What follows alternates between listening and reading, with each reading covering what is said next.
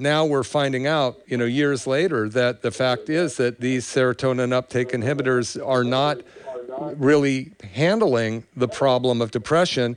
They might have some interim effects, but it's not the serotonin levels. And what these things do, by the way, they're called selective serotonin reuptake inhibitors. They're in this little sac between two nerve endings.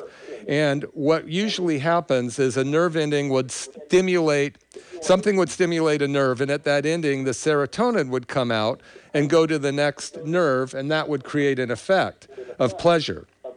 So what the selective serotonin reuptake inhibitors do, they don't let that chemical go away between the two synapses, and over time they burn out and they cause more and more problems. So, it's kind of like itching an itch. When you itch it for a second, it feels good. But if you keep itching it and itching it and itching it, pretty soon it's going to cause you to bleed, and it's going to could cause permanent damage to the skin where you're itching it. Well, that's what's happening to the neurons and the synapses. And the fact is, it's not a chemical imbalance.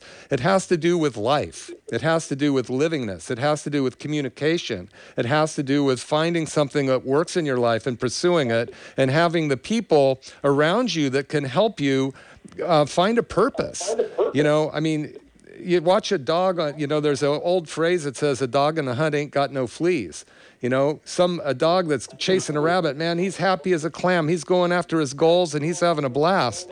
But soon as that rabbit gets away, he's on the porch and all he can do is scratch his fleas.